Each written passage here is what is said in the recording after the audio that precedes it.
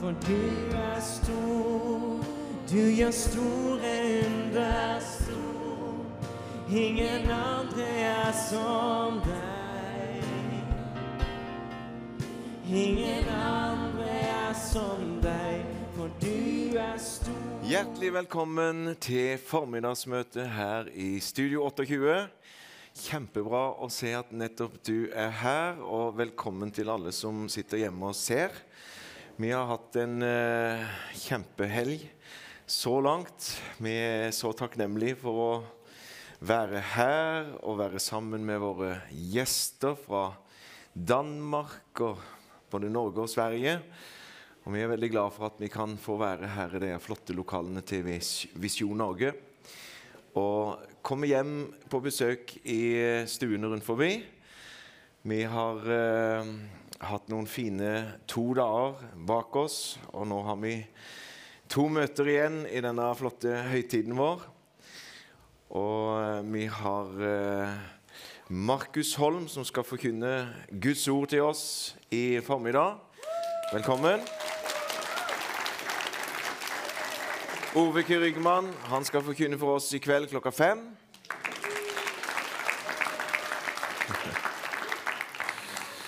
Og så kan jeg opplyse om det at nå det sånn på konferansen vår at vi var jo fullbooka, måtte dessverre si nei til noen, men alle kommer jo ikke på alle møter sånn like mye, og i dag så det sånn at en del reiser tilbake som kommet langveis fra. De på vei hjemover etter møtet, sånn at i kveld så det en del ledige plasser, sånn at du som lytter, eller du som vet om noen som har lyst til å være med i kveld, så det ledige plasser, og jeg tror vi kan gamble på det og si det at alle som har lyst til å komme, kan komme for intet, gratis.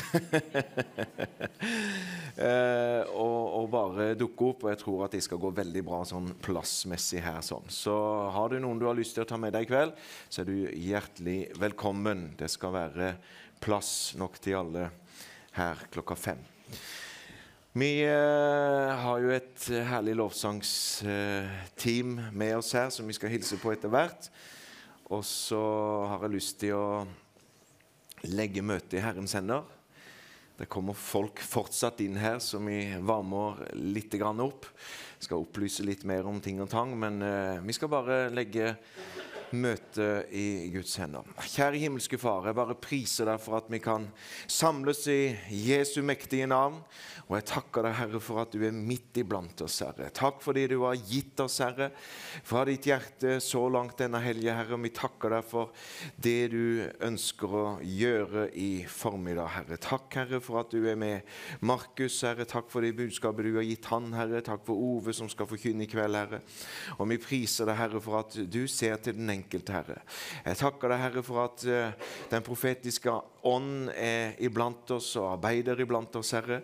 Og så takker deg, Herre, for at du alle som ikke har fått en hilsen, Herre, du bor i deres hjerte, Herre, og du taler direkte, du leder direkte til den enkelte, Herre. Takk for at du kommer med din visdomsåpenbaring, sånn, ikke bare på dette møtet og sånt, men for hver enkelt når du går hjem, Herre, så takker jeg deg for at du kommer med din milde, skjønne røst, Herre.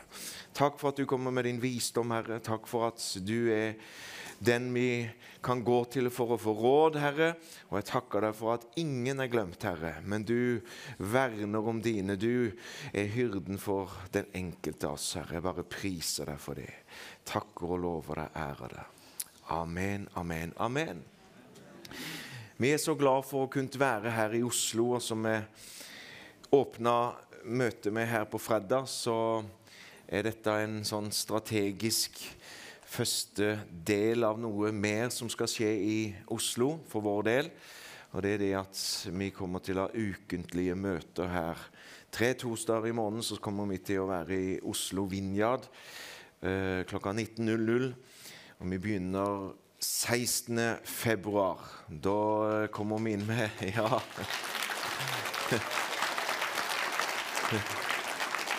Du alltid litt spent på om det blir buing, vet du, men det fint når folk klapper, altså.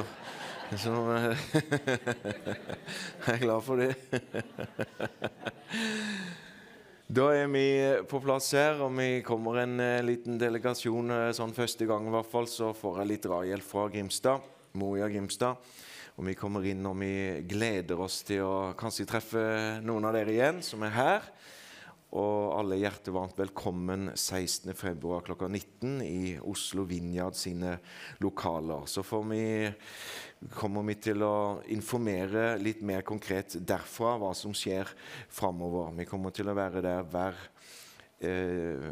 torsdag, minus en torsdag I måneder, så følg oss gjerne på Facebook. Vi har Himmelpartner Facebook, Moria, vi har Inger Øysland Facebook, og så det kjekt å følge med på min YouTube-kanal. Hvis du søker på mitt navn på YouTube, så har vi ukentlige sendinger eller programmer som vi legger ut der hver fredag klokka 12 med fersk undervisning fra våre møter. Jeg vil bare nevne det at vi har bibelskole, som du sikkert har fått med deg. Vi mater jo det inn så godt vi kan.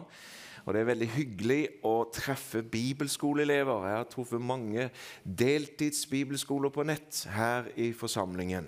Og det veldig hyggelig. Det noen som her nå, som kan vinke meg som går på bibelskole? Oi, oi, oi! Det var mange. Ja, så flott altså.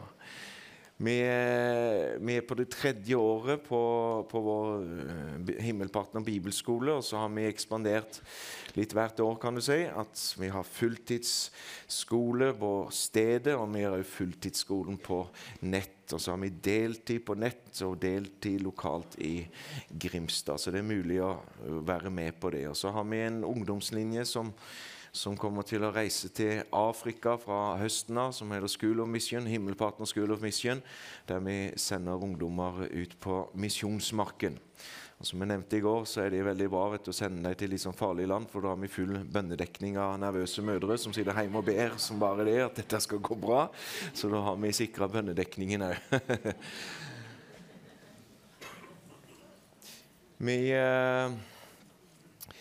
Vi skal prise Herren, og så skal vi konsentrere oss om å dra ned fra himmelen, koble på det som Gud har for oss her I formiddag. Jeg tror vi får en sang nå, og så skal vi fortsette å lovsynge litt etterpå.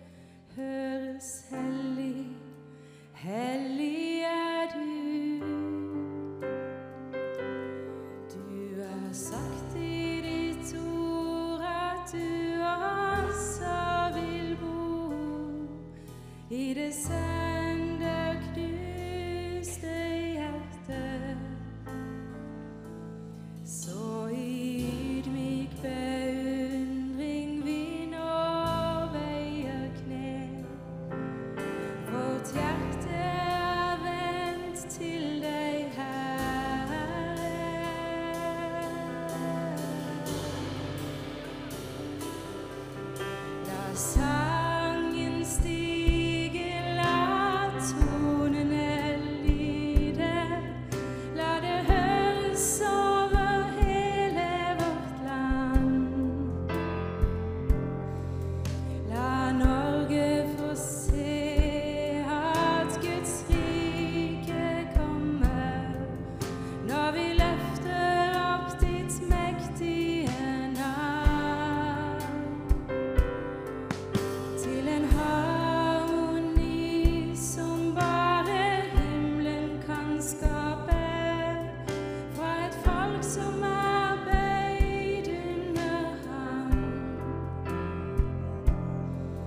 så stiger en lovsang som hellig erklærer. Du herre over hele vårt land.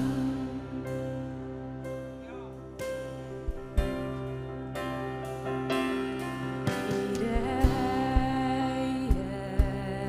og hellige bor Herren Israels Gud. Der freden råder og lyset regjerer, høres hellig, hellig du. Du har sagt i ditt ord at du også vil bo i det sønderknuste hjertet.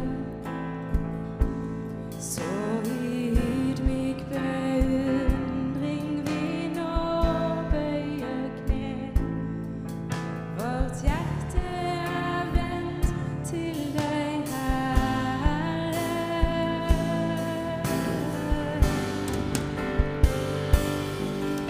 La sangen stige, la tonene lyde. La det høres over hele vårt land. La Norge få se at Guds rike kommer, når vi løfter opp ditt mektige navn. Til en harmoni som bare himmelen kan skape, fra et folk som bøyd under ham. Så stiger en lovsang som hellig erklærer. Du herre over hele vårt land. La sangen stige. La sangen stige, la tonene lyde.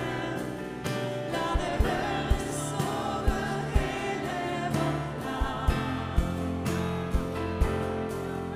La Norge få se at Guds rike kommer, når vi løfter opp ditt mektige navn.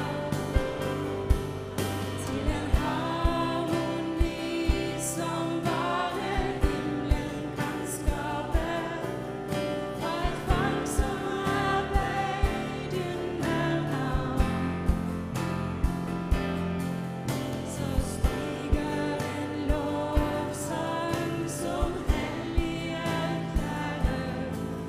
Du herre over hele vårt land. Du herre over hele vårt land.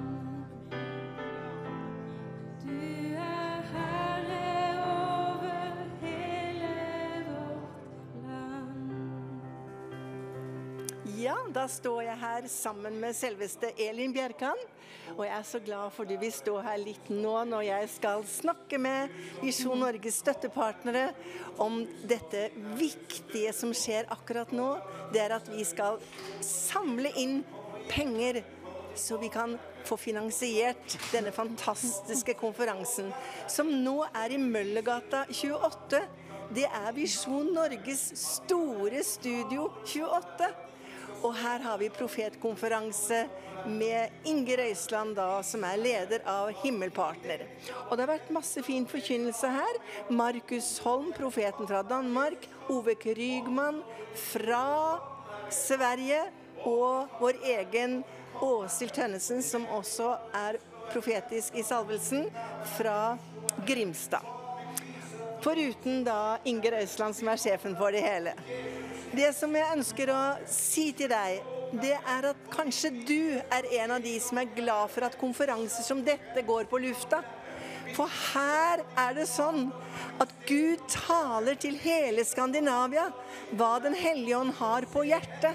Og du kan være med å støtte ved å sende inn en gave på Vips 221010. Så jeg anbefaler deg å ta opp telefonen din, og så sender du 221010 og gir den gaven som Gud legger på ditt hjerte. Du kan også sende en gave på 2210 på mobilen din. Den kan du altså i søkefeltet, kan du skrive visjon, et opphold, navn, beløp og den gaven du ønsker å gi, og sende til 2210. Det som fint da, som jeg må si til deg, jeg ble så glad for at du støtter Visjon Norge, og du brenner for at Visjon Norge fortsatt skal være på lufta, og særlig at konferanser som denne skal sendes. Ja. Det har vært fantastisk i livet mitt. Det har vært helt fantastisk. Herren har lagt på hjertet mitt til Visjon Norge. De sender Guds ord 24/7. Det en stor velsignelse, og mange blir frelst via TV. Og du med på innhøstingen, den siste innhøstingen. Det de siste tider, og vi må nå brette opp armer og bein og gjøre det vi kan. Så om man bare gir inn litt ekstra nå, så tror jeg ikke at det... Jeg tror man skal høre på Herren, det Herren legger i hjertet ditt at du skal gi. Vær modig og hør hva Herren legger på hjertet ditt. Og hvis du da lydig, så skal du bli så rikelig velsignet. Jeg har blitt så rikelig velsignet. Ja, hvordan har du blitt så rikelig velsignet av Visjon Norge, må du fortelle? Ja, jeg har endelig kommet til kallet mitt, og jeg har lyttet mye på TV Visjon Norge og fått veldig, veldig mye. Og det profetiske ligger på hjertet mitt. Det så sterkt. Den Helligånd veileder oss hva som kallet ditt, og nå det på tide å gå. Nå det på tide. Tiden inne.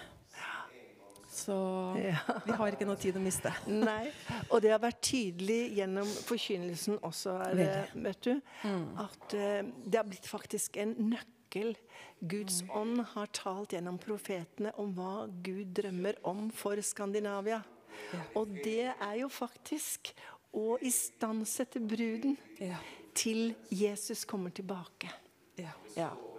Og vi har fått mye trøst og oppmuntring, og det har blitt sagt her noe så vakkert at det mange tusenvis, både her i salen og ellers, som løfter sine armer mot himmelen i dag og sier, Herre, hvor skal min hjelp komme fra?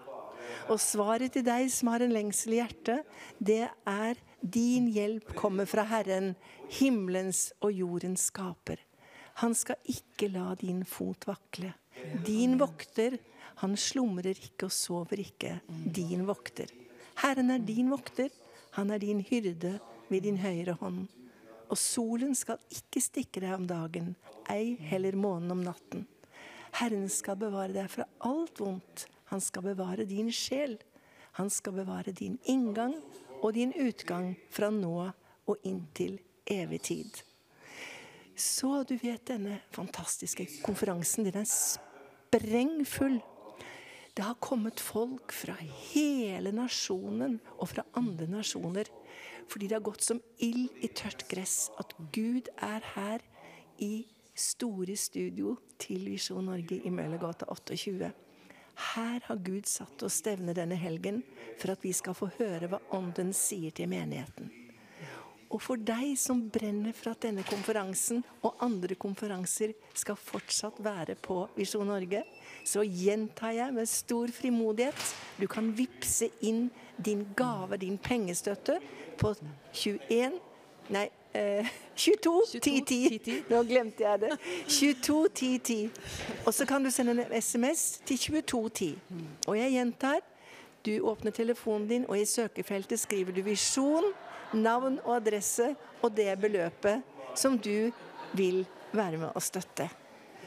Ja, akkurat nå ble du tatt frem, og du ble profetert over av Markus Holm i går. Og det var veldig sterkt. For en opplevelse det må ha vært for deg. Du sitter der blant 300 mennesker. Ingen aner hvem du Og så peker Gud deg ut og har et budskap. Nå skal jeg ikke be at du skal røpe hva budskapet Men hvordan var den opplevelsen for deg etterpå? At Gud så deg? Det er klart man føler seg Du føler at Gud ser deg. Og jeg kan jo si såpass at jeg har bedt nå om å få nådegaven og sjeldne ånder i flere uker forut for dette her, og det var noe av det han ba over meg, så det stemte jo veldig. Det var jo en fantastisk opplevelse for meg da å få oppleve at Herren vil gi meg den gaven. Ja. Og det synes jeg alle burde begynne å be om, fordi i de siste tider så er det så viktig at man har den gaven å skjelne hva som er fra Herrens hjerte. Ja. Det blir viktigere og viktigere. Så det bare anbefaler jeg alle å bare begynne å be om. For det det er viktig. Og så har det vært snakk mye om 2023. Hva har Gud for Norge i 2023? Og jeg har så lyst til å be for deg der hjemme, som er så lei deg for ikke du kunne komme til denne konferansen. Men du skal få være her gjennom Misjon Norge. Og nå skal vi sammen rekke våre hender ut mot deg der hjemme, og så skal vi be for deg. Kjære Far i himmelen, jeg takker deg for hver og en som ser eller hører på Visjon Norge akkurat nå. Takk at du vil møte de der hjemme. Du skal møte mennesker på sykehjemmene. Du skal møte menneskene i bilene, overalt hvor de er. Og jeg takker deg for at du er full av kjærlighet. Jeg takker deg for at alle som har falt utpå kan få en ny sjans. Og så takker jeg deg, far, for alle disse eldre menneskene på min alder som kanskje har gjemt seg litt i Davids hule, som er skuffet, kanskje på grunn av ting i tidligere menigheter, som er motløse, som er fortvilet, og som har gjemt seg i Davids hule. Det er et begrep vi kjenner godt til. Og det er så fantastisk at Gud kaller deg ut av denne hulen, av ditt hjemmested. Du er nemlig en del av gullgenerasjonen, og Gud skal finne plassen din som du en gang hadde. Du var kanskje med i lovsang, og nå har musikken stilnet. Kanskje du var en ivrig brann i Guds rike, men nå har brannen sluknet. Gud kaller deg ut i denne konferansen, og han kaller deg ut akkurat nå. Så måtte du tro av hele ditt hjerte at Gud er en Gud for en second chance. Han kaller igjen og igjen. Og til deg som har fått en nådegave lagt ned over livet ditt, du skal vite at Herren angrer ikke på sitt kall og sine nådegaver, men du skal vite at det du trenger, det er å omvende deg. Om du har gått bort fra Herren og synd er kommet inn i livet ditt, så må du vende deg om. Det er klart at hvis du står slik med ansiktet vendt mot synd og ditt eget liv, og er herre i ditt eget liv, ja, så trenger du å vende om. Så enkelt er det. Og Jesus er den gode hyrde. Han kaller deg ved navn, og du skal få høre hans røst videre på denne konferansen. Du skal få høre at han taler til deg personlig om hvilken retning du skal gå. Kanskje du er sammen med feil venner. Kanskje du er på feil sted. En ting er sikkert, det er at man må være sammen med folk som brenner. Er du ikke enig? Jo, helt enig. Ja.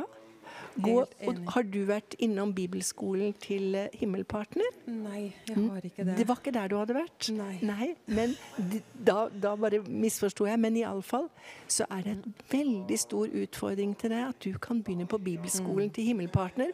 Bare kontakt himmelpartner.no, så får du være blant de hundrevis av mennesker som setter seg ned ved Jesu føtter og får forvandlede liv. Og så må vi si litt om det møtet som kommer klokken 17. Og det er profeten Ove Krygman som skal tale. Da må du glede deg. Det er her på direkte klokken 17. Og så kan det være at du ikke har hatt råd til konferansen. Kanskje du heller ikke har fått plass, for det har vært stappfullt. Men nå har akkurat Inger Øysland sagt at det er åpent for alle, og du behøver ikke betale. Så bor du her i Oslo-regionen, så er du hjertelig velkommen inn på møtet klokken 17 til å høre på selveste profeten Ove Krygman og få et sterkt møte med Gud. Så da går vi sammen inn i konferansen, du og jeg.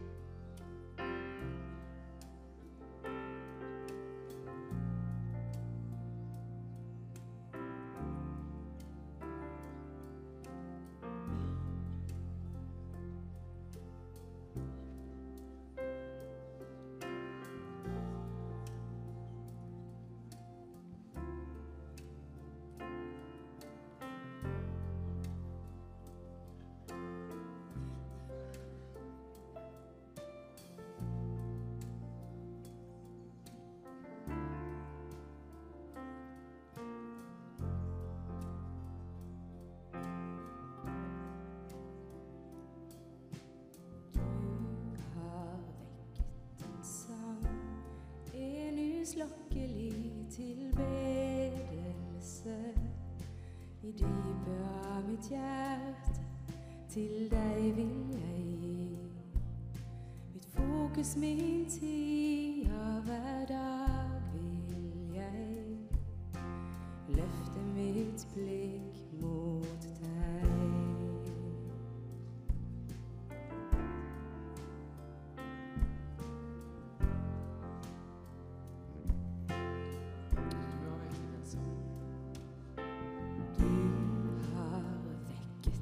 Sang, en uslokkelig tilbedelse. Fra dypet av mitt hjerte til deg vil jeg gi. Mitt fokus, min tid av hver dag vil jeg rette mitt blikk mot deg. Mot deg.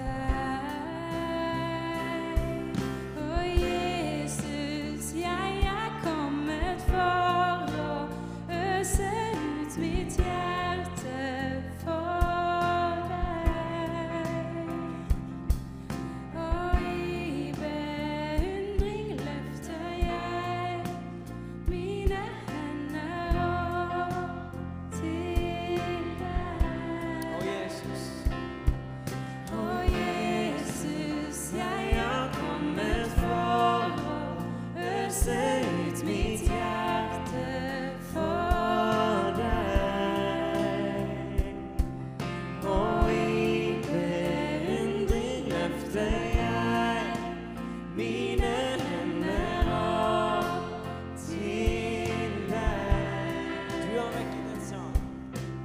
Du har vekket en sang, en uslokkelig tilbedelse. Fra dypet av mitt hjerte til deg vil jeg gi. Mitt fokus, min tid av hver dag vil jeg rette mitt blikk mot deg. Mot deg. For Jesus, jeg har kommet for å øse ut mitt hjerte for deg. Og i beundring løfter jeg mine hender opp til deg. Og Jesus, jeg har kommet for å øse ut mitt hjerte for deg. Og i beundring løfter jeg mine hender opp til deg. Du verdig all min lovsang. Du verdig alt jeg gjør. Du verdig all min lovsang. Du verdig alt jeg Synger du er verdig. Du verdig all min lovsang. Du verdig alt jeg gjør. Du verdig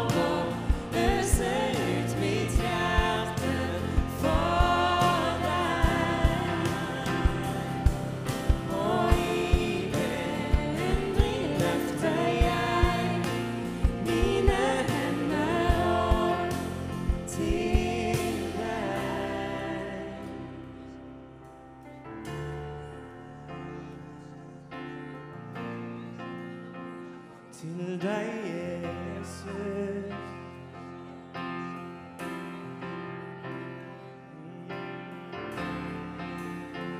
Til deg, Jesus. Priser ditt underbare navn, Herre. Og vi er Jesus. Og vi er Jesus. Priser deg, Herre. Løft din stemme til ham. Fortell ham hvor god han er. Og vi priser Jesus. Du er fredsfyrsten, veldig Gud og Far. Ja, vi priser og ærer ditt navn.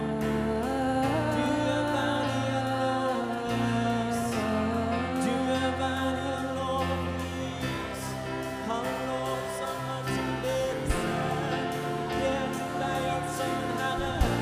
Det er til deg alt sammen, Herre. Og vi priser deg, Herre. Herre, ditt underbare navn.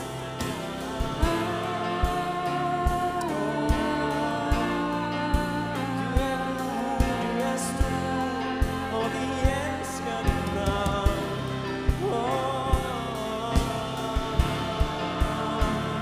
Jesus, du som troner på vår lovsang. Og vi ærer deg, og vi priser ditt navn. Du er velkommen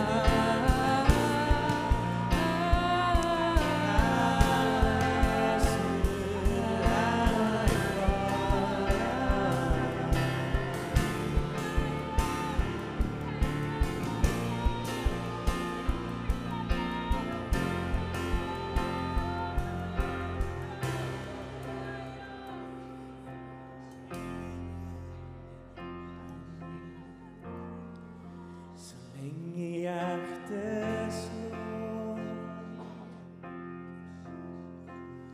vil jeg prise deg. Jeg vil lære deg. Så lenge jeg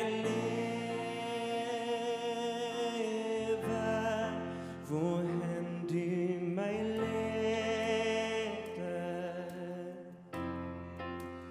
vil jeg følge deg. Så lenge hjertet slår, vil jeg prise deg.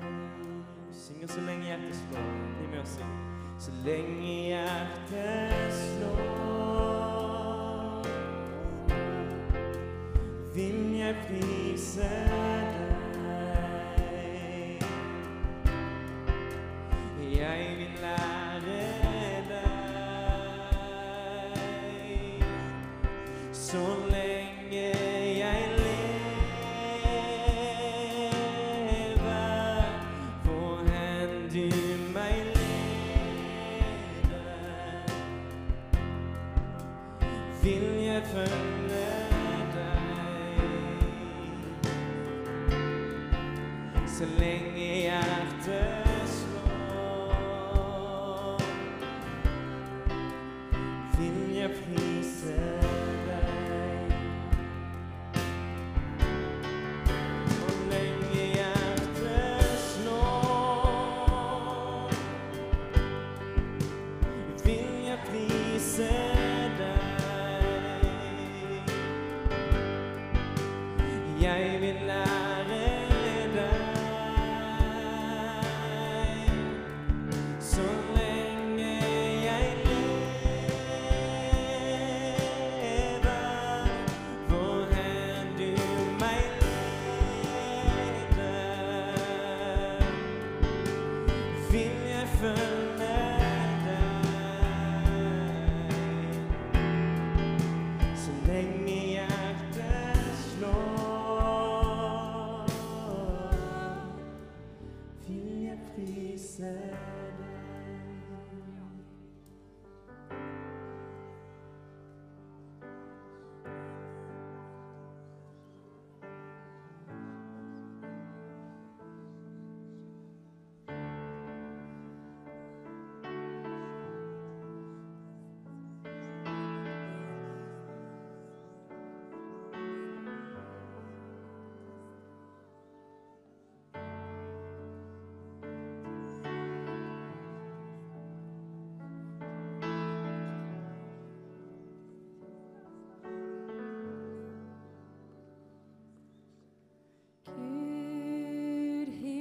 himmelske Far, skaper alt, konge i evighet,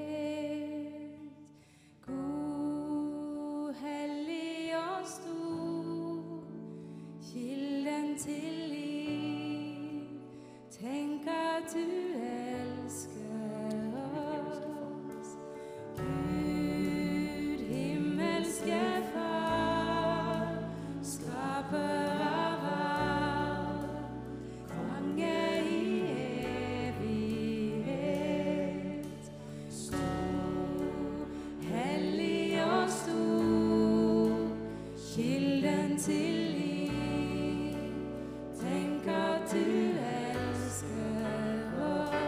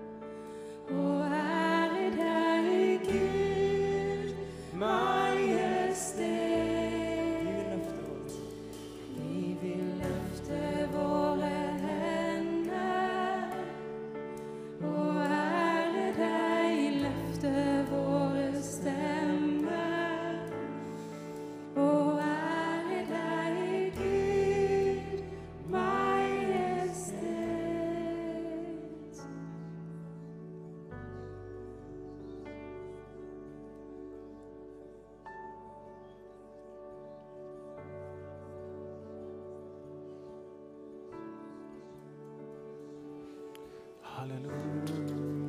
Bare spil her.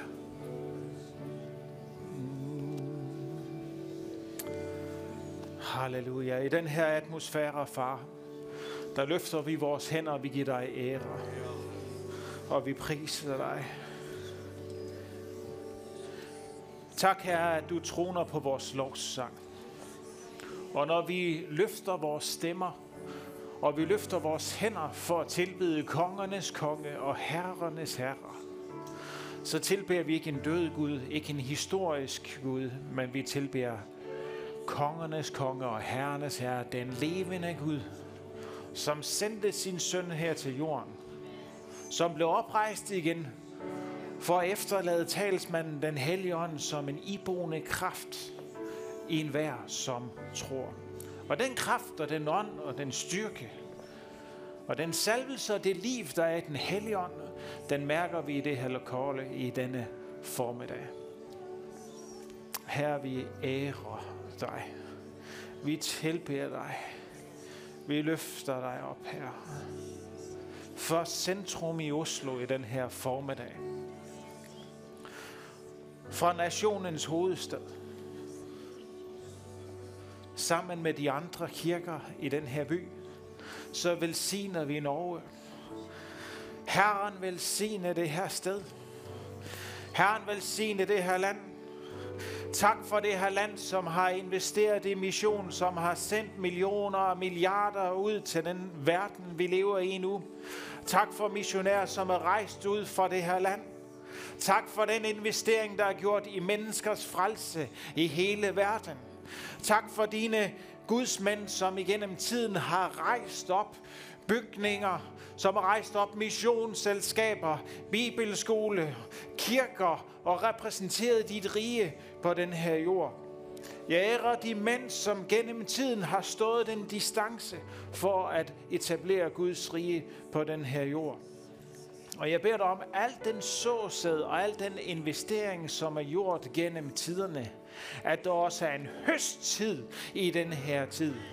Tak for, at fjendens magt, fjendens hær, ikke skal have ret til indtog i det her land og den her nation og den her hovedstad.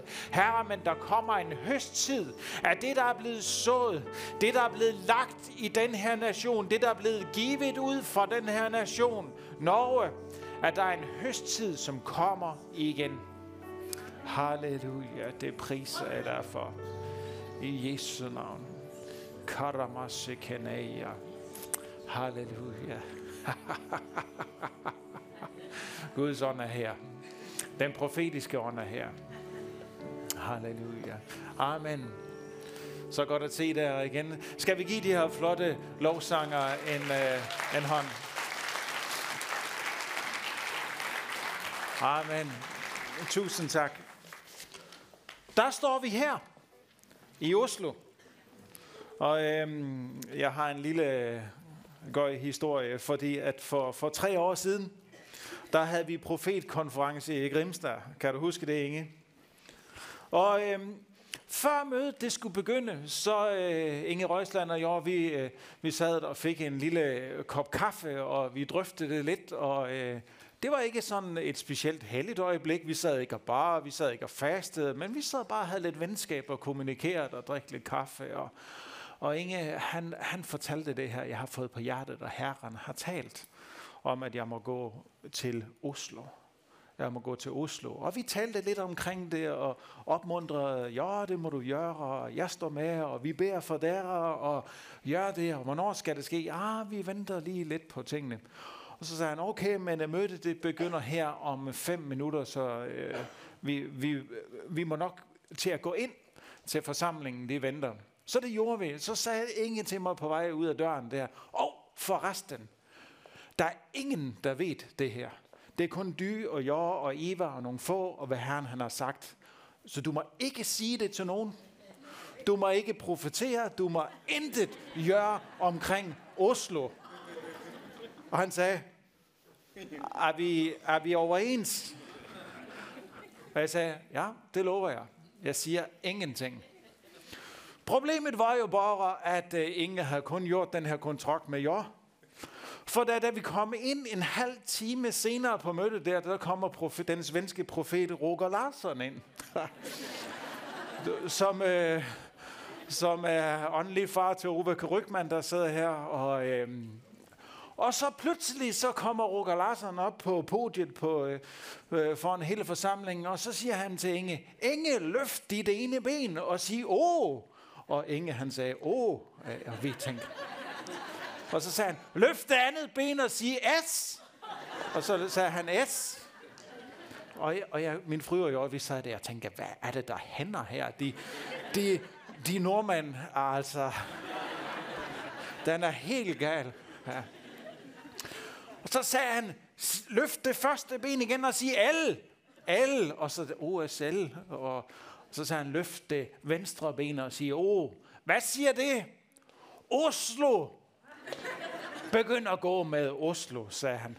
Så næste gang, Inge, så må du gøre en pagt med flere end kun Jørg. Ja. Så nu står vi her. Og mens vi havde frokost på hotellet her i morges, inden jeg gik ud af døren her, så spurgte jeg lige Inge, er der noget, jeg ikke må sige, nogen by eller noget? Så måske skal vi gøre det her. Ja. Så tusind tak for venskab og for værtskab her. Der har en stor betydning for nationen og for byen, og det er I jer. Og nu står vi i Oslo. Nu står vi i Oslo. Og den hellige ånd siger til dig, Inge, jeg har spurgt mange af tjenerne i det her land, om de vil drage til denne by, for at hjælpe med at bygge muren op igen. Vældig mange har sagt ja, men ingen gik. Jeg har spurgt vældig mange af tjenerne i det her land, vil du drage til Oslo? Lægge ned din tjeneste og drage til Oslo.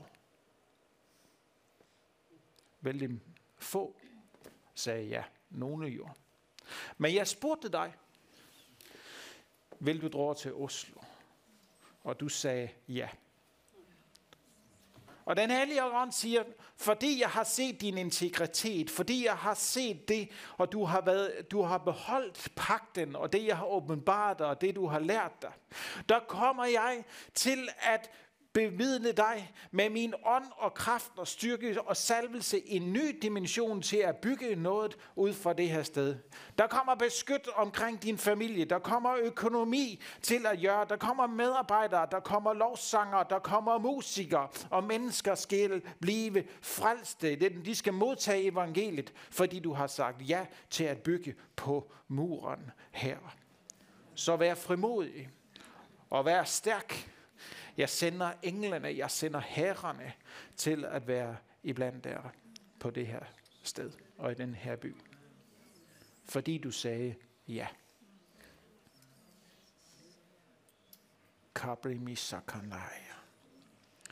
Kan vi finde Johannes evangeliet, det 4. kapitel. Herren han er nødt til han gør noget i det her land. Og det du ved, når Roger Larsson han kom og talte omkring Oslo og bekræftede ordet Oslo. I Amos bog i det gamle testamente i kapitel 3, der siger Herren selv, eller der står der, at Herren gør intet, uden han åbenbarer det for sine tjenere, profeterne først. Alt bliver Gud, han ønsker at åbenbare ting og hvad der skal ske i landet, nationerne og byerne, i åndeverdenen for sine tjenere, før det kommer til at ske. Det eneste, han ikke kommer til at åbenbare, det er Jesu Kristi genkomst. Ellers alt bliver åbenbart for sine tjenere, profeterne. Og du tænker måske, jamen er det ikke kun i det gamle testamente? Jo, men du er nødt til at forstå den profetiske dimension i Bibelen, at der er en profetisk dimension i det gamle testamente, i den gamle pagt, hvor det var profeterne alene. Men du har den nye pagts tjeneste, hvor du har en todeling af den profetiske tjeneste, eller den profetiske dimension, hvor du har den profetiske tjeneste som værende profeten, en del af et apostolsk team med 5 tjenestegaver, og der har du den profetiske nådegave. Og nådegaven kan alle operere i. Og i og med i det gamle testamente, der kom ånden over folk, men i det nye testamente, der er ånden i enhver troende. Så er der noget Gud, han ønsker at åbenbare. Så når vi ser, at profeter, når du ser Roger Larsen, når du ser, at ting, der bliver åbenbaret, der kommer til at ske i tiden, så sker det ved den profetiske ånd, som er i os. Og det er vældig vigtigt at forstå. Og hvis du vil have lidt yderligere undervisning omkring det, jamen, der må du komme på Himmelpartner Bibelskole. Det var sådan en gratis annonce, der lige kom her. Men det er vældig vigtigt at forstå, at der sker noget i tiden. Og det, jeg kommer til at tale her i formiddag, er omkring det, der sker i den her tid i Oslo. Og nu taler vi til den kirke og Moria Oslo, som kommer til at blive oprejst her inden for det næste stykke tid. Men det er selvfølgelig også omkring, det er jo ikke den eneste kirke, det er kirkerne i Oslo til sammen. Fordi Gud, han bygger sin kirke, som jeg talte om i går kvæld, men han bygger ikke mindst et legeme og ikke enkeltstående kirker. Men han bygger kirker, som har hver sin funktion, hver sin opgave, hver sit mandat til at udføre det, de skal gøre. Johannes evangeliet, det 4. kapitel og vers 35, det som Herren har lagt på mit hjerte. Jeg skal starte med at læse her, så bevæger vi os lidt videre her de næste 40 minutter. Så nu kan du sætte dit ur på 40 minutter. Der står, sig ikke, 4 måneder tager det endnu, så kommer høsten. Men jeg siger til jer, luk jeres øjne op og se ud over markerne, pastor Inge. Det er tid, og de er hvide til høst. Den, der høster, får allerede nu sin løn og samler afgrøde til evigt liv, så den, der sår og den, der høster, kan glæde sig sammen. For her gælder det ord, en sår og en anden høster. Jeg har sendt jer ud for at høste det, I ikke har slidt med. Andre har slidt, og I nyder godt af deres slid. Det er jo vældig interessant det her, at vi har et tidsperspektiv i den naturlige verden, hvor vi taler om dage, uger, måneder og år. Men i Bibelen og i den himmelske dimension, der er der en guddommelig tidsbestemmelse, der er en guddommelig tidsalder, der er noget, som Herren han lægger ned til rette tid på rette sted. Han lægger mandat ned til perioder i vores liv. Han lægger perioder af tid ned til kirker og mandat til en speciel tid. Og når vi kigger på den her tid, 2023, hvor at vi tror, at noget nyt er på vej til at ske. Vi har hørt vældig bra og god forkyndelse i den her helg fra Ove Karykman og fra Åshild omkring Oslo, omkring det, der kommer til at ske her. Men så må jeg bare tale og profetere videre i det her, så sige, der er en høst, der er på vej. Og I siger, der er 4 måneder til høst. I vores perspektiv, der tænker man, at det er tid til at bygge kirke, og nu skal vi først have lovsanger, vi skal have økonomi, vi skal have lokaler, vi skal have alt det her på plads. Men Herren, han siger, høsten er klar nu. Høsten er klar nu. Hvem vil gå? Hvem vil være et høstredskab? Hvem vil være med til at tage høsten ind? I vores naturlige verden, der ønsker vi at planere, vi ønsker at bygge, vi skal lige have styr på alle tingene. Men der er bare et ord, der går ud fra himlen i de her måneder, i de uger og i det her år, hvor Herren han siger, høsten er nu. Og hvad er det, du kommer til at høste i det her år? Den her menighed og den her by og den her Moria i Oslo kommer til at høste noget, som andre har sået. Fordi der har været sået og investeret gennem en tidsalder, gennem 100 år i den her by og i den her nation. Og det er sådan, det fungerer. Der er nogen, der sår. Og Inge, du kommer til at høste af noget, du ikke selv har slidt for. Der er mennesker, der er tjenester, som ikke er her mere. Nogen er døde. Nogen er frafaldt troen. Nogen har jobbet. Nogen er bare pensioneret. Men du kommer til at høste ud af noget, du ikke selv har slidt for. Men du har stillet dig som et redigt høstredskab for at høste noget, som andre har sået. Amen. Der er et arbejde, der må gøres. Der er et job, der må gøres til hver tid. Nogle sår, nogle vander, nogle planter og nogle høster. I den menneskelige natur kender jeg de her fodboldspillere.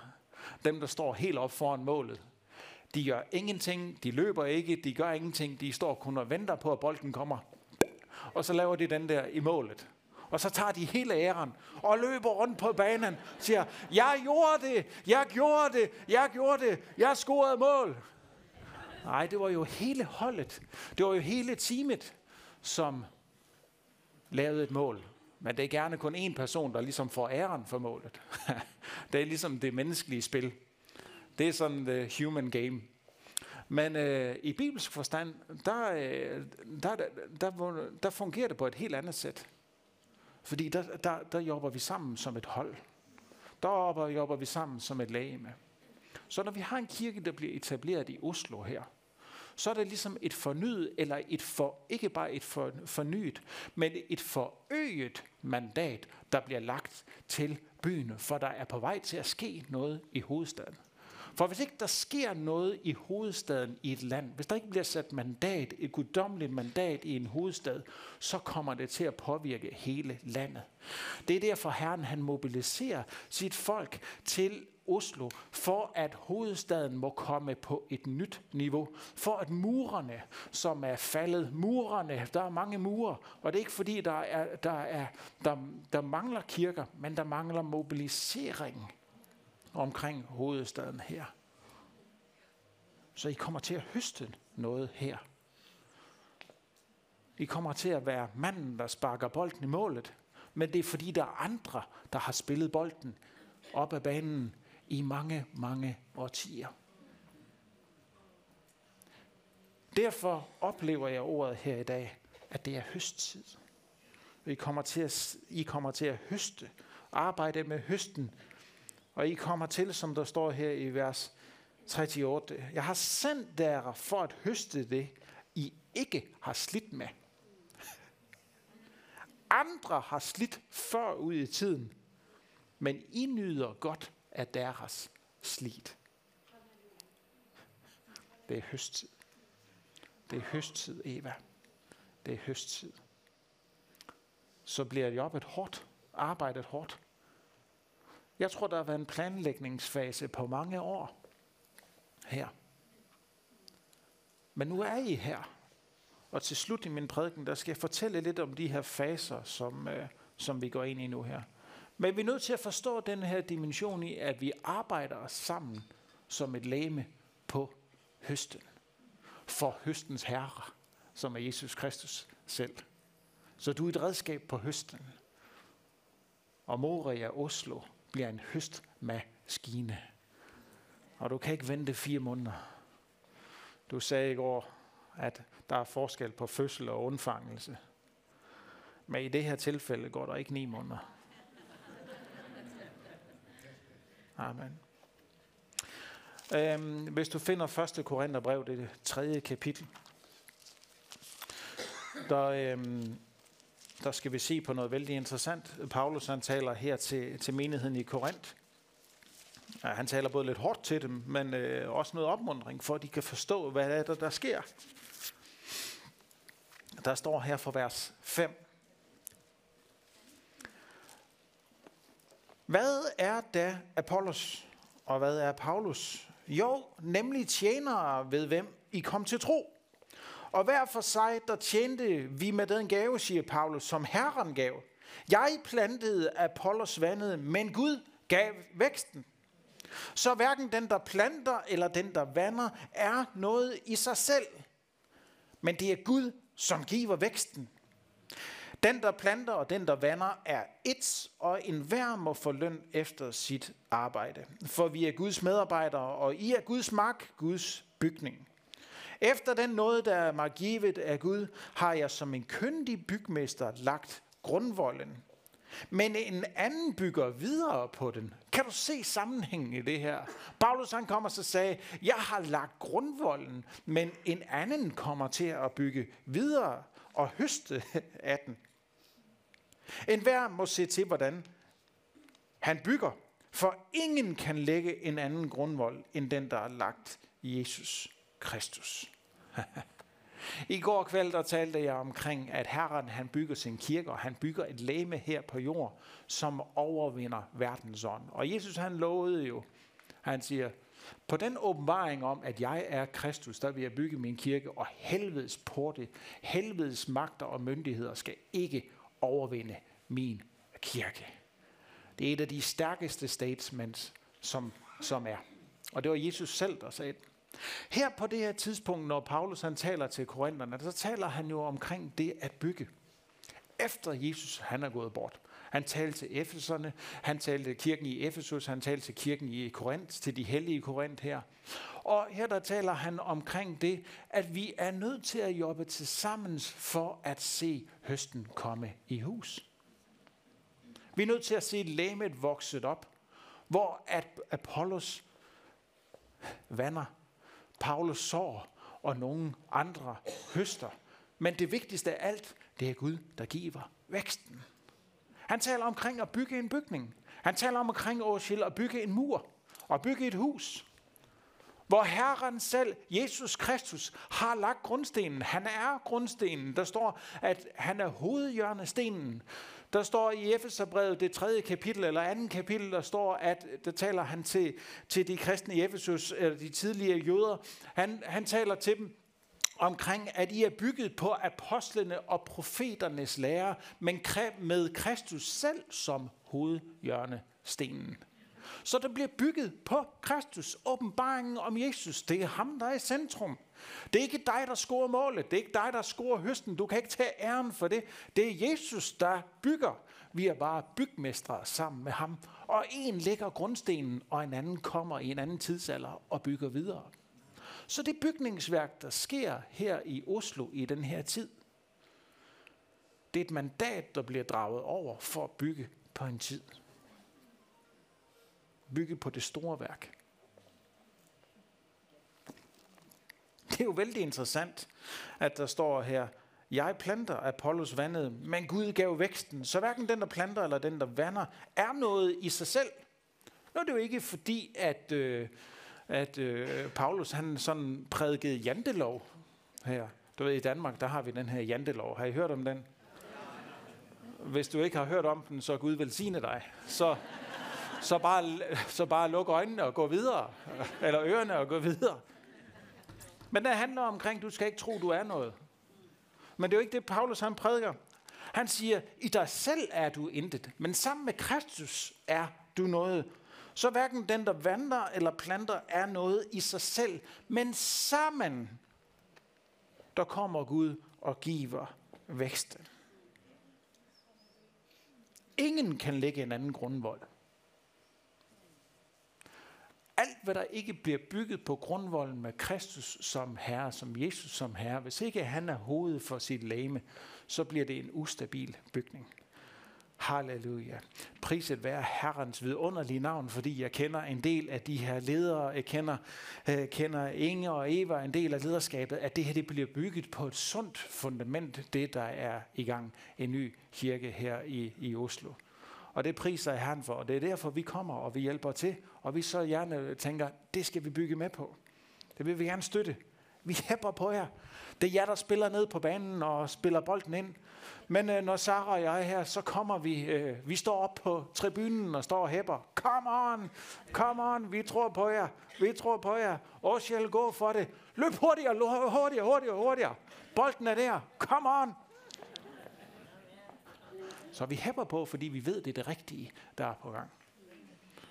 Og når ilden den er tændt, vækkelsen den er tændt for alvor, så kommer vi og tager en lille biten med, og så drar vi den til Danmark. For vækkelsen kommer fra nord. Vækkelsen kommer fra nord. Det er hårdt at må sige det som dansker. Det gør ondt. Men det er sådan der. Beklager, Ove. Sverige kan også få lidt. Efter Danmark. Nej, det var ikke profetisk. Nej. Men det er sådan, det fungerer. Hvis vi går til salme 127, så skal jeg lige vise dig noget, som er vældig interessant. Fordi det er det her med, at vi slider, at vi skal høste af noget, som vi ikke selv har slidt for. Der er en dimension her. Jeg er til daglig der er jeg businessmand og har 2 bedrifter i Danmark og medejer af 2 bedrifter og direktør. Og jeg har fundet ud af, at der er et guddommeligt princip. Du kan arbejde dig selv træt. Du kan arbejde dig selv halvt ihjel. Du kan blive stresset, du kan blive frustreret, alt. Jeg har talt med en pinsepastor her, Ole, fra Christiansund i går, som også er fabriksejer og pastor for en pinsemenighed der. Vældig spændende, vi glæder os til at komme og besøge jer. Og du kan arbejde dig selv træt. Du kan slide dig selv i stykker. Du kan slide dig selv og din familie i stykker. Der er vældig mange tjenester. Der er vældig mange ministries, som slider sig selv i stykker i den gode sags tjeneste.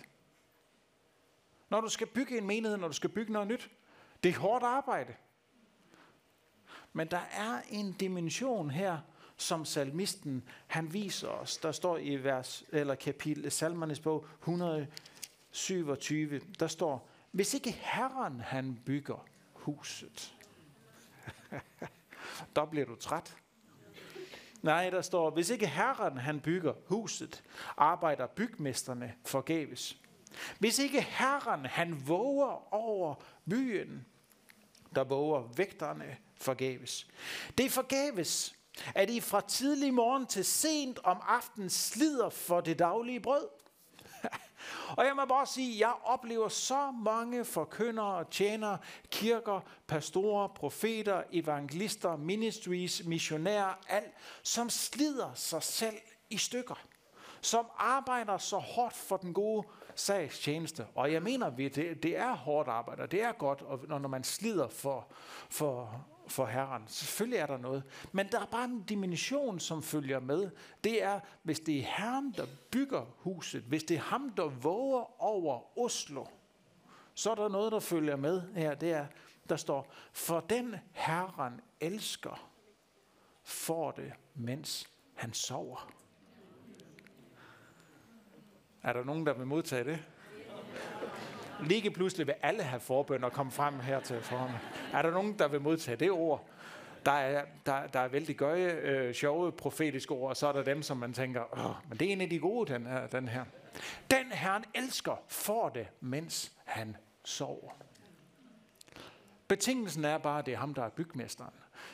Betingelsen er, at det er ham, vi giver lov til at våge over byen. Han er herren, han er kongen, han er mesteren. Det er ham, der er arkitekten, det er ham, der er ingeniøren, det er ham, der har planen, det er ham, der har strategien. Og vi får lov til i en periode og i en tidslomme at bygge med på Herrens plan. Og når vi bygger på det rette, skal vi ikke blive trætte. Det er sådan, det fungerer. Faktisk så er der en dimension, der kan blive lagt til. Og jeg har fundet ud af hvilen i mit eget liv, at der er vældig mye åbenbaring. Der er vældig meget ånd. Der er vældig meget rekreation, der kommer, mens jeg sover. Jeg kan vældig godt lide, Inge, din teologi omkring, at Herren han taler, når du lige vågner, inden hjernen er koblet til. Men der er også noget sandt i det. Fordi vi kan i egen kraft, der kan vi spekulere, lægge planer og strategier. Men der er bare en dimension her, som Bibelen taler omkring, at den Herren elsker, får det, mens han sover. Kigger du i Det Nye Testamente i Johannes brevene, der vil du se i Johannes 1., 2., 3. brev, hvem det er, Herren han elsker. Det er den troende, og det er den, som har givet sit liv til ham. Så Herren han elsker dig. Og når du har givet dit liv til ham, så elsker du ham. Og den Herren elsker, han får inspiration. Han får energien. Han får visionen. Han får drivet. Han får salvelsen. Han får mandatet, mens han sover.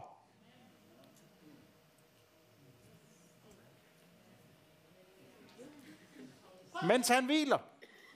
Så du kan slide dig selv træt. Bliv aldrig stresset. Hvorfor gå hen og blive stresset? Kobbel på det åndelige flow. Modtag af den hellige ånds fornyelse. Og mens du sover, Det er også derfor, du skal passe vældig mye på, hvad du ser og hvad du hører, inden du lægger dig til at sove. Fordi det lukker af for den åndelige dimension, når du sover. Pas vældig mye på, hvad du ser af film. Du må gerne se en film. Min fru og jeg, vi liker faktisk at se en film en gang imellem. Men du skal passe vældig mye på, hvilken film du ser, inden du skal sove.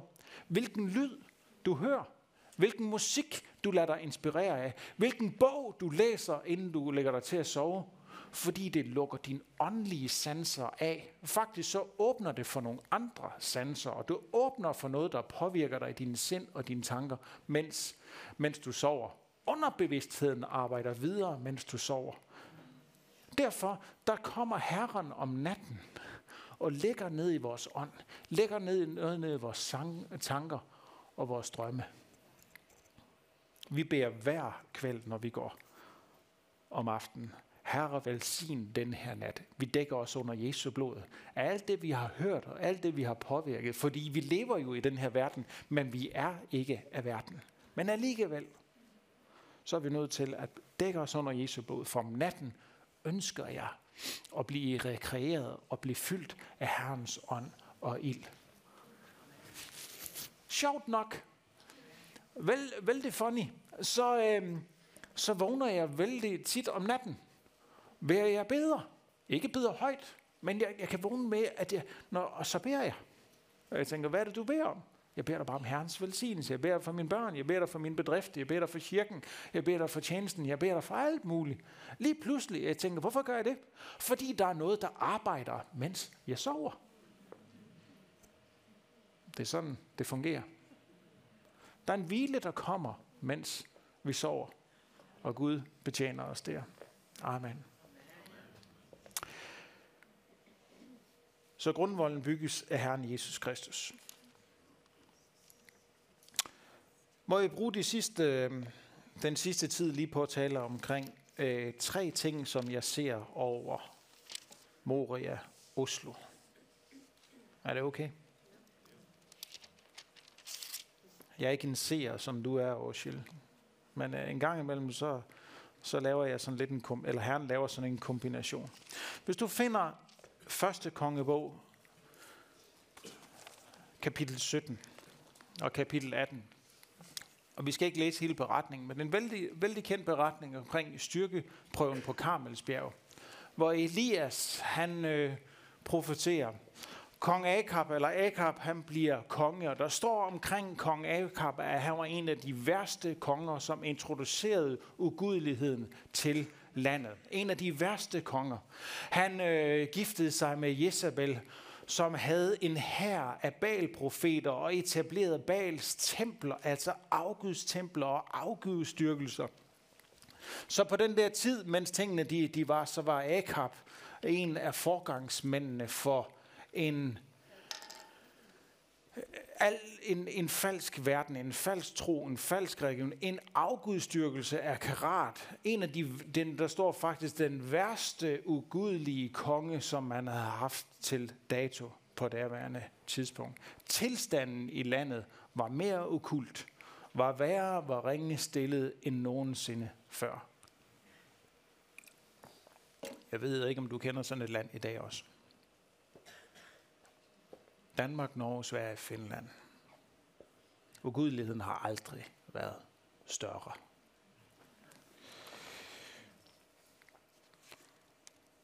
Så på grund af det her, der taler Elias, han profeterer ud, og så siger han, fra i dag af, der skal det stoppe med at regne, og der skal hverken falde regn eller dug, indtil jeg siger til igen. Konsekvensen af synden og ugudeligheden. Og der læser vi her fra det 18. kapitel og fra vers 30.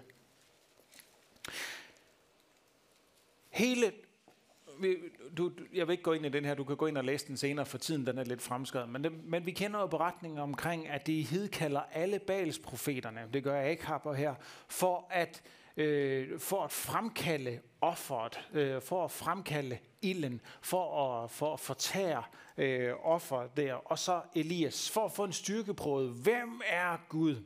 Er det Baal, eller er det Herren? Du kender beretningen. Skal vi læse den hele, eller kan vi gå? Du kender den? Amen. Så efter Baals profeterne de gjorde, og der sker ikke, der står, de sønderlemmer sig selv, de pisker sig selv, de gør alt, hvad de kan for at få antændt det her alter, for at Baal skal komme og manifestere sig i landet. Baal skal komme. Og der er sådan en demonstration og et kamptog, der er i gang på toppen af Karmels bjerg der. Og der sker intet. Og Elias begynder at håne dem. Hvor er jeres Gud henne? Er han gået på toilet? Hvad er det inde, der er sket? Nej, det er faktisk det, der står i grundteksten, så du må gerne le lidt, men det er faktisk det, der står. Og han begynder at håne dem. Og da han finder ud af, at der ikke sker noget, der tager Elias indtog på bjerget. Og det er det, jeg skal tage udgangspunkt i her. For der er 3 ting, der sker på det bjerg, som er parallel. Herren han viste mig, at der er noget, der er ved at ske parallelt i Oslo, som der skete på bjerget. Karmels bjerg her. Der står der fra vers 30. Da sagde Elias til hele folket, kom hen til mig. Og hele folket kom hen til ham. Han gav sig til at genopbygge Herrens alter, der var blevet revet ned. Elias tog 12 sten svarende til antallet af Jakobs sønner, stammer. Det var til ham, Herrens Gud havde sagt, hans ord havde lyttet. Du skal hedde Israel. Af stenene byggede han et alter i Herrens navn, og rundt om alteret lavede han en rende, stor nok til at rumme 2 seer sædekorn. Han lagde brændet til rette, skar tyren ud og lagde den på brændet. Så sagde han, fyld 4 krukker med vand og hæld det over brandofferet og brændet. Så sagde han, gør det igen, og det gjorde det igen. 3. gang sagde han, gør det igen. Og det gjorde de for 3. gang. Så vandet flød rundt omkring alteret. Også randen, altså selve fedtranden omkring, blev fyldt med vand. Ved aftens offerets tid trådte profeten Elias frem og så sagde, Herre Abrahams, Isaks og Israels Gud, lad det i dag blive kendt, at du er Gud i Israel, og at jeg er din tjener, og det er dit ord, jeg har foretaget alt dette. Svar mig, Herre, svar mig, så dette folk kan komme til at erfare, at det er dig, der er Gud, og du har vendt deres hjerte. Der faldt Herrens ild ned og fortærede brandoffer og brændet og stenen og jorden, og ja, alt vandet i randen slikkede den op. Da hele folket så det, kastede de sig ned og sagde, det er Herren, der er Gud. Det er Herren, der er Gud. Elias sagde til dem, grib Baal-profeterne, ingen må undslippe, så greb de dem. Og Elias førte dem ned til Kishon-bækken og slagtede dem der. Det var vældig drabeligt, alle sammen. Derpå sagde Elias til Akab, drag op, spis og drik, for jeg kan høre en susende lyd af regn. Og Abraham gik op for at spise og drikke. Imens var Elias gået op på toppen af Karmel. Der krummede han sig sammen mod jorden, ansigt mod ansigt ned gennem knæerne, og sagde til sin tjener, gå op og se ud over havet. Han gik op, og han så og sagde, der er ikke noget at se. 7 gange sagde Elias, gør det igen. 7 gange sagde tjeneren, der er en 7. gang sagde tjeneren til ham, der er en lille sky, så stor som hånden på et menneske, der er på vej op af havet. Elias sagde, gå op og sig til Akab, at han skal binde for at køre ned, for ikke regnen skal standse ham. Det er vældig mye regn, altså, hvis det skal standse ham der var på vej. I det blev det et vældigt regnvejr. Akab steg til vogns og kørte til Israel. Men Herrens ånd greb Elias, så han bandt kjortlen op om lænderne og løb foran Akab lige til Israel. Det er lidt en lang beretning, den her. Beklager. Der er 3 perioder. For det første. Vi står i en kamp. Der er en kamp om hovedstaden i det her år. Alle modsatrettede kræfter er ved at mobilisere sig i de her måneder, i de her år. Men Herren han er også ved at mobilisere et folk. Og det første, han beder sine tjenere om at vil gøre. Og nu taler vi til Moria her i dag. Der er jo også andre kirker, gode kirker, vældig fine og flotte kirker i den her by. Men nu taler jeg til Moria i dag. genopbyg Herrens nedbrudte alter. Lovsang og tilbedelse og bøn må komme i huset først. Må komme i byen først. Der må være et niveau af lovsang og tilbedelse, der bliver genrejst. Åshiel profeterede i går, at der er en mur omkring Oslo, og der er hul i muren, for arbejderne har været få. Så det første, som profeten Elias han gjorde, det var, at han genopbyggede Herrens tilbedelsesalter. I nogen, der står, at Baals profeterne havde brugt, det står i andre oversættelser, man kan se, at de havde brugt stedet til at gå afsides. Det var blevet hånet, det var blevet spottet, det var blevet tilintetgjort, det var sparket ned, det var blevet til intet. Men Herren sagde til ham, genopbyg mit alter først. Tilbedelsesalteret. Og det er det, der er sket i en periode her gennem bøn og tilbedelse og forberedelse. Genopbyg alteret. Det er derfor, vi står her i dag. Vi har lovsunget, vi har prist, vi er ved at genopbygge alteret. Det er det første. Det næste, det er selve styrkeprøven og kampen. Der er noget, der må vise sig, at Herren er Gud. Der er tegn og under og mirakler, der må følge med.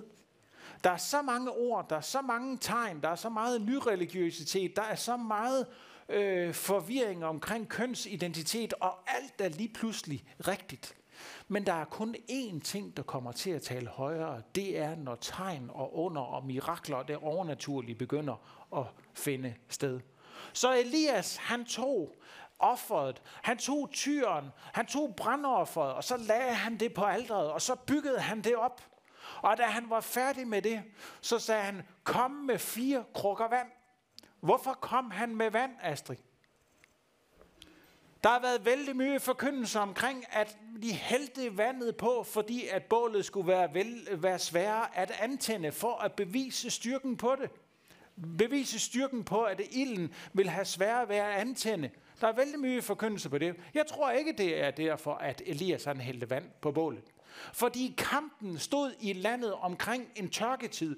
Kampen stod omkring vand og mangel på regn. Elias havde sagt, fra i dag af, fordi der er kommet ugudelighed i landet, så skal det stoppe med at regne. Ja, end ikke dug skal falde og lægge sig på jorden.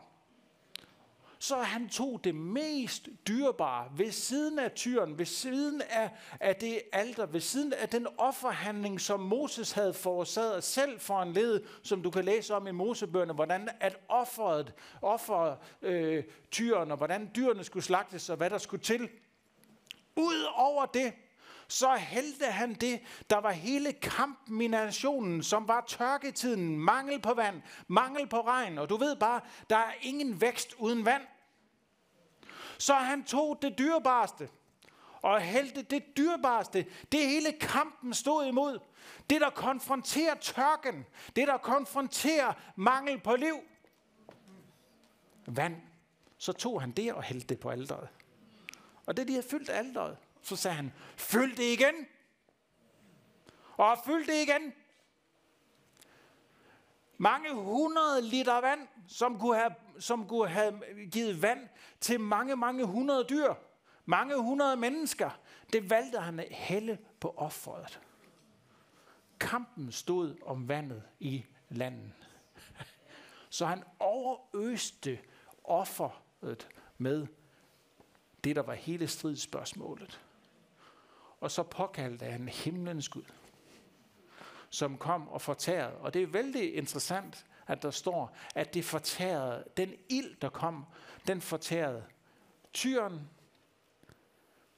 Selv stenene, som alteret var bygget op af, der har virkelig været varme på, når stenene blev brændt op. Jeg ved ikke, om du har set en sten brænde op eller smelte væk, så er der virkelig varmt. Og der er virkelig varmt. Det er faktisk som vulkan næsten samme temperatur. Og der står, at flammerne de kom og slikkede vandet op som en vælduft. så er der noget, der kommer til at flyde. Og når offeret bliver genetableret, offerstedet, og at offeret bliver tændt, og Herren selv kommer og beriger med sit nærvær i den her by, så kommer tegnene og under og miraklerne på, at Gud er Gud. Kampen står om åndsudgivelse, om dominion. Kampen står omkring identiteten af, hvad er Gud. Og Gud kommer selv og er nødt til at berige os med sit nærvær og følge med tegn og under mirakler, for at vi kan se det.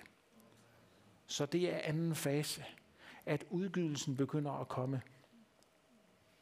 Den tredje fase, Inge, som I kommer til at gå ind i, den er vældig interessant. Og jeg har hele tiden haft den stående med i mine noter. Men det var først i morges 7:00, jeg fik åbenbaringen på det. Han kommer aldrig for sent, men nogle gange synes jeg, han kommer lige tæt nok på. Kender du det? Der står her i vers, i vers 40 eller vers 41. Derpå sagde Elias til Akab: drag op og spis og drik, for jeg kan høre, der er susen lyd af regn. Og da regnen den kom, og vederkvælelsen den begyndte at komme. Hvad gjorde? Han sagde, Akab, begynder at tage afsted. Og det gjorde kongen så. Det, der greb mig, det er nede i vers 46. Der står, men Herrens ånd greb Elias, så han bandt kjortlen op om lænderne og løb foran Akab. Hvorfor gjorde han det? Akab var den mest ugudelige konge, som Israel nogensinde havde set. Havde indført og introduceret landet ved at gifte sig med Jezebel. Det er en helt anden undervisning og en snak omkring Jezebel. Vi hørte lidt om den i går. Han var den værste konge, havde introduceret for det værst tænkelige. Og alligevel så står der, at Elias, han steg ned, og han løb foran vognen til Israel. Det var en af de største æresvisninger, et menneske kunne gøre for en konge. Det var at løbe foran vognen, kongens vogn, for at vise vejen, for at gå, for at bane en vej og gå foran. Vældig mystisk, at Herrens tjener, Herrens profet, som har udøvet et af de allerstørste mirakler, demonstrerede Guds krafts egen tilstedeværelse på offeret mod kong Akab, som var den onde konge. Alligevel så valgte han til sidst. Han havde været i gang. Han havde bygget offeret, slagtet. Han er kommet med vandet. Han var kommet af alt. Han havde jobbet vældig mye. Og alligevel, da han var færdig, så begyndte han at løbe foran vognen. Kongen kom jo med hans Akab kom jo med hans vogn og hans hest og hele hans følge. Og der står, at profeten begyndte at løbe foran. Og går man ind og kigger på samtiden, der vil man finde ud af, at det er en ære. Man viser kongen ære ved at løbe foran og vidne vejen. Måske var det samme, som da Jesus han gik ind i Jerusalem på Palmesøndag, at de viste æren. Der var noget ære i at gå foran og forberede vejen. Vældig mystisk. Fordi det var jo Elias' Gud. Men der er noget med at give ære også til de autoriteter og det, der er blevet sat til at være på jorden. Og han talte til mig i morges, Inge, omkring Akab. Akab er symbolet i den her tid på Stortinget. Der kommer en periode, hvor Herren kommer tæt på Stortinget. Vi er få kilometer fra her. Vi er vældig få kilometer fra.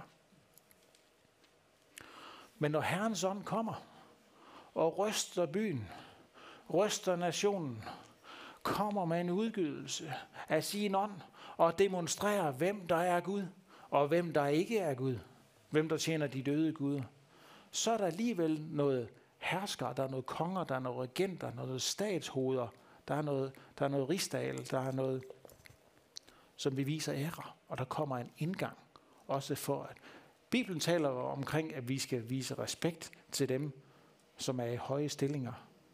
Konger, præster, regenter.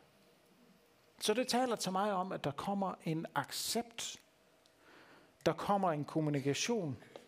Og der kommer en relation i det, der bliver, når gudsmanden også begynder at vise respekt og ære for kongen.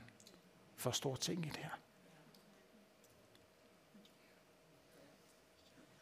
Du behøver ikke vise dit værd der, fordi enhver kan se, at Gud er med dig. Et stort menneske viser ære til andre. Et stort menneske tager aldrig æren selv, viser og giver æren, både til Gud. Så der er en profetisk dimension i det. Byg Herrens alter, nedbrudte alter, første fase. Kampen og udgydelsen i anden fase. Og i tredje fase, det skal blive kendt i landet. Og der bliver en indgang og en relation, men samtidig også en dialog og et impact til kongen. Nu har I en konge her, men jeg tænker Stortinget, for det repræsenterer rigets magt. Og jeg håber, det sammenklinger. Det er i tredje fase. Eivind, vil du komme herop og spille det der?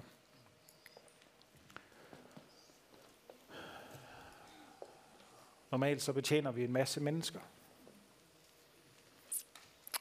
Men i den her formiddag, der oplever jeg bare, at vi skal lige have en tid og en periode. Og måske til dig, der sidder hjemme i stuen og har set med på livestreamingen her på Vision Norge. Måske er det bare tiden til, at du hjemme i din stue også bare skal indvie dig.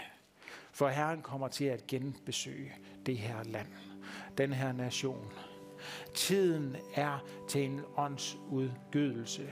Og der er kirker, der er mennesker, der er ministries, der må rejse sig og komme tilbage til basic. Det handler om, at lægemet må komme sammen. I går kvæld, der talte jeg omkring det her, hvad der sker. Vi må være en vækst, der kan rumme fylden. Det er ordet til landet og til Skandinavien. Men der er også et ord til Oslo her i dag, at der er noget, der er på vej. Der er regn på vej. Der er regn på vej. Og Elias, han satte sig op. Og han sendte tjenerne ud, og han sagde, er det på vej? Det var jo Elias, der havde stoppet, der sagde, så siger Herren. Nu skal regnen stoppe, inden ikke dug skal falde fra himlen af. Men da han begyndte at profetere og tale omkring regnen, der kom han ned. Og lige pludselig så de en lille regn. Lige pludselig så de ligesom hånden, en sky, som størrelsen på et menneskets hånd eller knyttet næve. Og det så det i det fjerne, der vidste han, nu kommer det. Og kan vi bare i den her formiddag bare indvie os selv til at sige, vi vil bare indvie og genoprette det nedbrudte alter. Herren har vist mig med navnsnævnelse, og jeg skal ikke gå frem med det i den her dag. Men der er tjenester med lovsang og musik, som har forladt troen, som har forladt det embede, som han har sat dem til, som i løbet af 2023 kommer tilbage igen i fuld flor. Og ved I hvad? Vi er nødt til at acceptere, vi er nødt til at leve i en tilgivelse og en blød ånd, der kan tilgive mennesker, selv tjenester, der har syndet, der har fejlet, fordi Gud, han fortryder ikke sit kald og sit mandat. Og når Gud, han kan genoprejse tjener, der er faldet, ved du hvad? Så bør vi mennesker også kunne. Og det er måske en hindring for mange menneskers genoprettelse. Det er ikke Gud, der er problemet, det er menneskers dom, der er problemet. Men i den her by, der er brug for, at alle, Gud han mobiliserer mennesker til at bygge med på muren igen. Halleluja.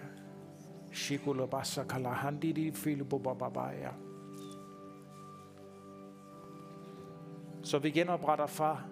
Vi ønsker bare at se dit alter, det der er blevet svinet til, din kirke, når Pride-flaget lige pludselig hænger i statskirken, når de hænger over regeringsbygninger, over vores skoler, når socialforsorgen, når andre begynder at erklære og stille spørgsmål til din orden, til mennesket skabt som mand og kvinde.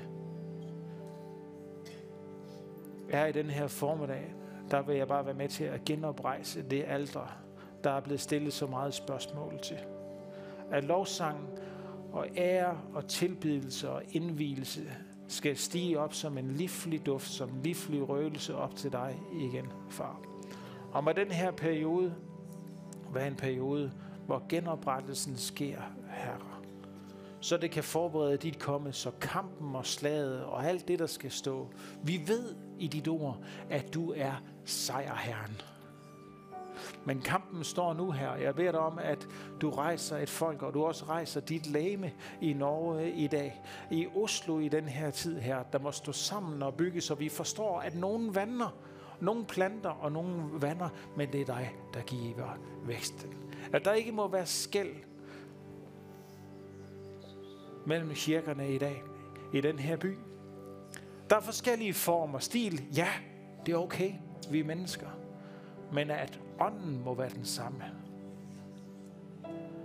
At det er dig, Herre Kristus, der er hovedet over din kirke, hovedhjørnestenen for din kirke, søjlen for din kirke. Jeg tilbeder dig. Og jeg beder dig om, Herre, at der med den her tid, der må komme nu, hvor vi ser en udgydelse af din ånd. Og jeg beder dig om, at kirken og lægemet i dag må være en vækst, der kan håndtere den fylde. Stå sammen og håndtere den fylde. Til at vi når op i erkendelsen af dig. En vækst, der kan rumme fylden, som Efeserbrevet det 4. kapitel taler om. Og når tiden kommer, vi kan se tegnene under, vi kan se vandet i det fjerne. Hvor landet har været så tørt, hvor tørken har været synlig, hvor velsignelsen har fraveget. Herre, så beder jeg dig om, når der kommer en sammenslutning igen, og det du begynder i det her år, her, at på et tidspunkt, der kan vi se skyen af regn, som begynder at falde igen. Rofindara massa kalaya, libulumus menemeneya. Rababababaya. Rumunumoya. Jeg beder for den norske konge og dronning og hele kongefamilien, som jo også er blevet inficeret af en Jezebels ånd. Man har tilladt noget at komme ind. Jeg beder for Stortinget, regenten og alt det, der er her. Statsministeren. Løfter dem op i det høje, Herre. Gå i forbøn for dem, Herre. Og beder dig om, at du også vil se noget, Herre, til det her land, og dem, der råder og regerer. Men vi vil også bare vise æren, respekten og løse foran det her, som det er. Rifundo masakala handeya. Libindo romo sakala baba neneya rostakala handeya. Firododododoya. Ramana masikilibilebeneya. Lemanaya. Sammen dit folk her til et legeme, som står sammen i bøn, som står sammen i tilbedelse, som står sammen om at genoprejse alteret her. Og lad det starte i mig. Lad det starte i den enkelte her, i den her forsamling. Lad det starte ude i stuerne af dem, der sidder og ser på tv i det her øjeblik. Halleluja. Kalatgirikatahaneya. Rofondo rabaslikine hathantiota fandeya. Halleluja. Skal vi rejse os op?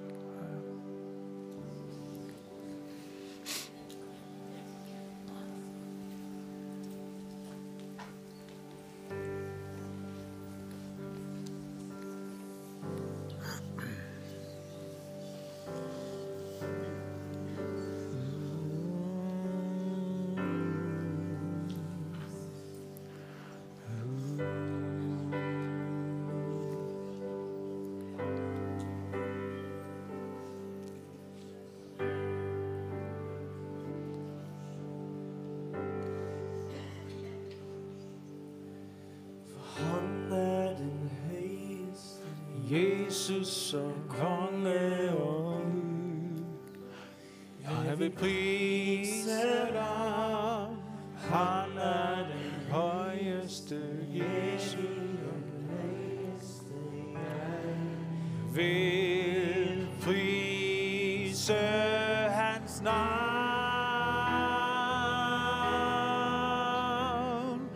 Herre og Gud. Hans ord skal for evigt stå fast. Himmel og jord, lovsing hans hellige navn. Han den høyeste, Jesus konge og Gud.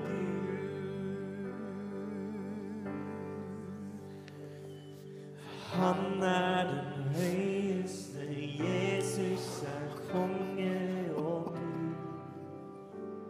Jeg vil prise ham, han den høyeste, evig den høyeste. Jeg vil prise ham,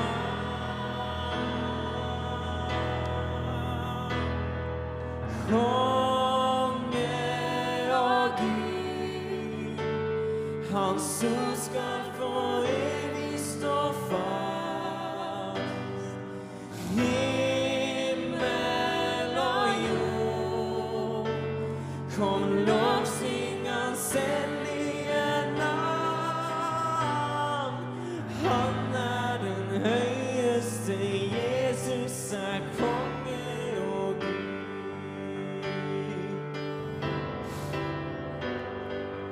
Konge og Gud, hans ord skal for evigt stå fast. Himmel og jord, kom lovsing hans hellige navn. Han den høyeste, Jesus konge og Gud.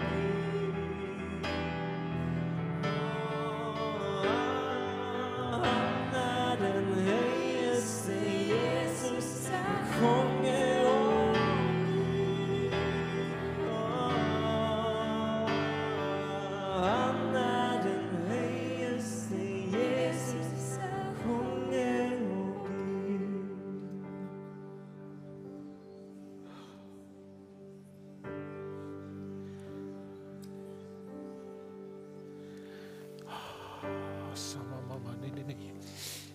Lad os synge den her i det høje og hellige. Ja.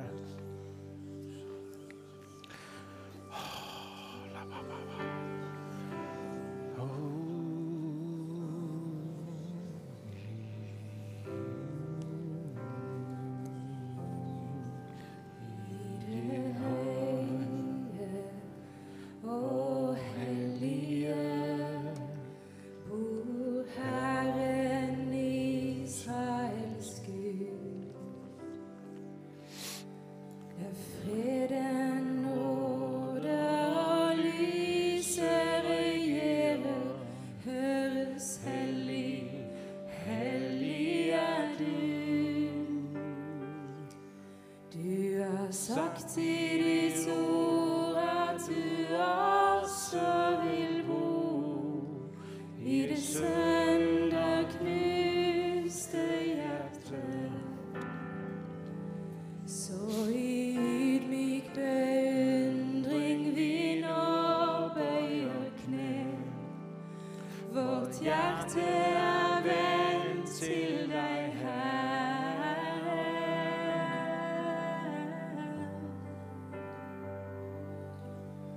La sangen stige, la tonene lyde. La det høres over hele vårt land.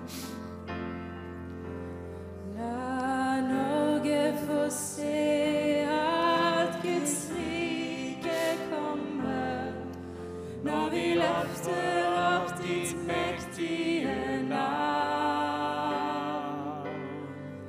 til en harmoni som bare himmelen kan skape.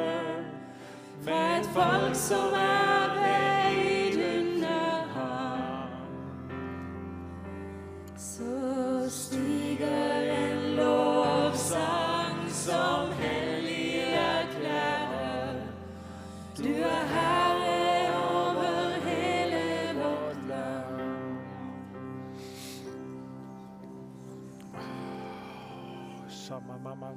I det høye og hellige, hvor Herren Israels Gud.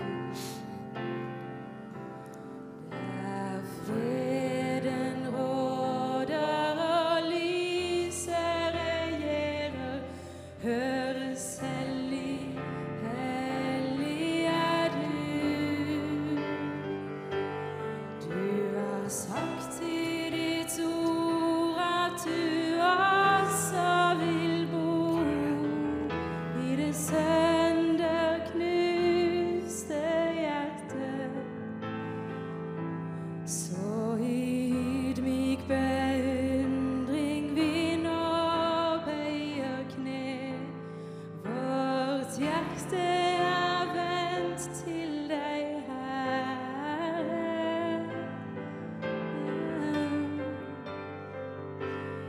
La sangen stige, la tonene lyde. La det høres over hele vårt land. La Norge få se at Guds rike kommer, når vi løfter opp ditt mektige navn. Til en harmoni som bare himmelen kan skape, fra et folk som bøyd under ham, så stiger en lovsang som hellig erklærer.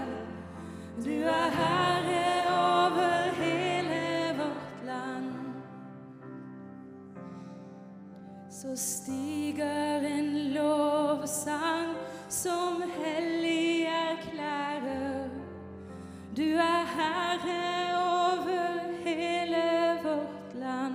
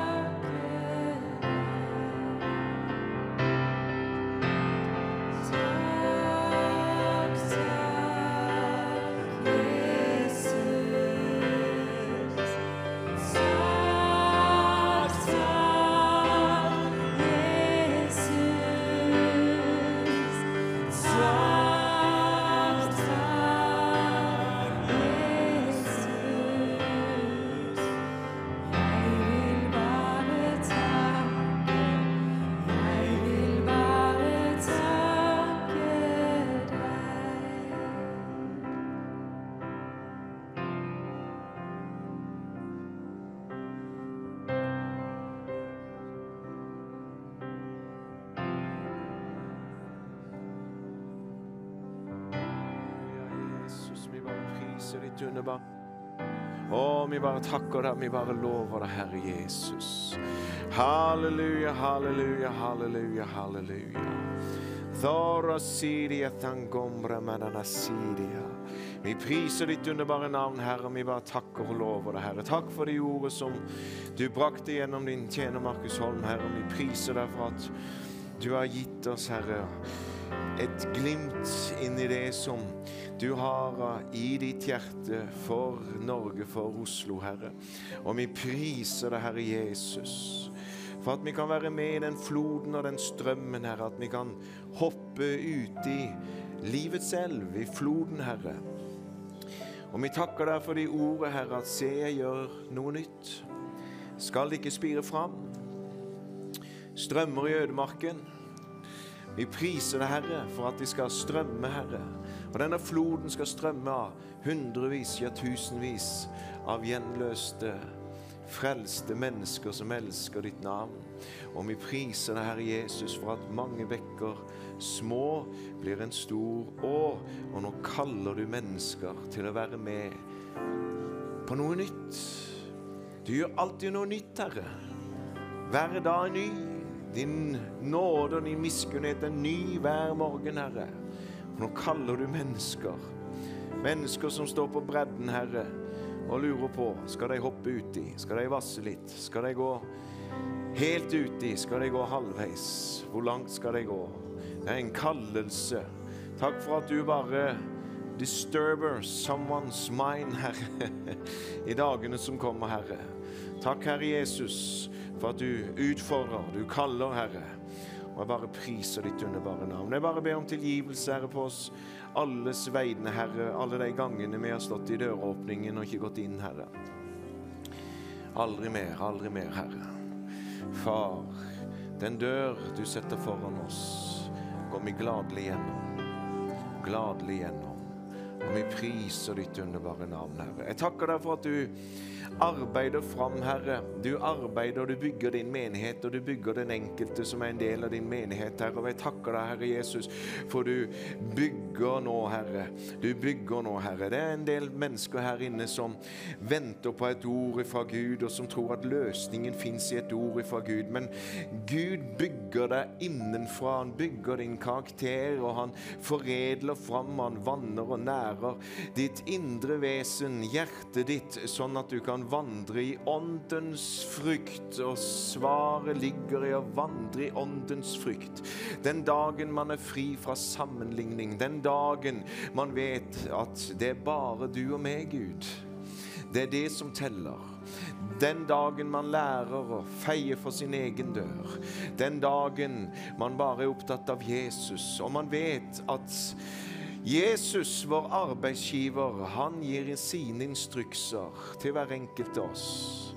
Og så er det så befriende å vite at vi slipper å blande oss inn i de instruksene. Vi kan bare følge den instruksen han gir til den enkelte. Tida kommer, og tida er her nå for at Gud arbeider fram en karakter, og han nærer oss sånn at vi blir store, ikke oss selv. Men når du kommer inn i et rom, så kommer du til å fylle det rommet med Jesus, for det er han som er stor i ditt liv.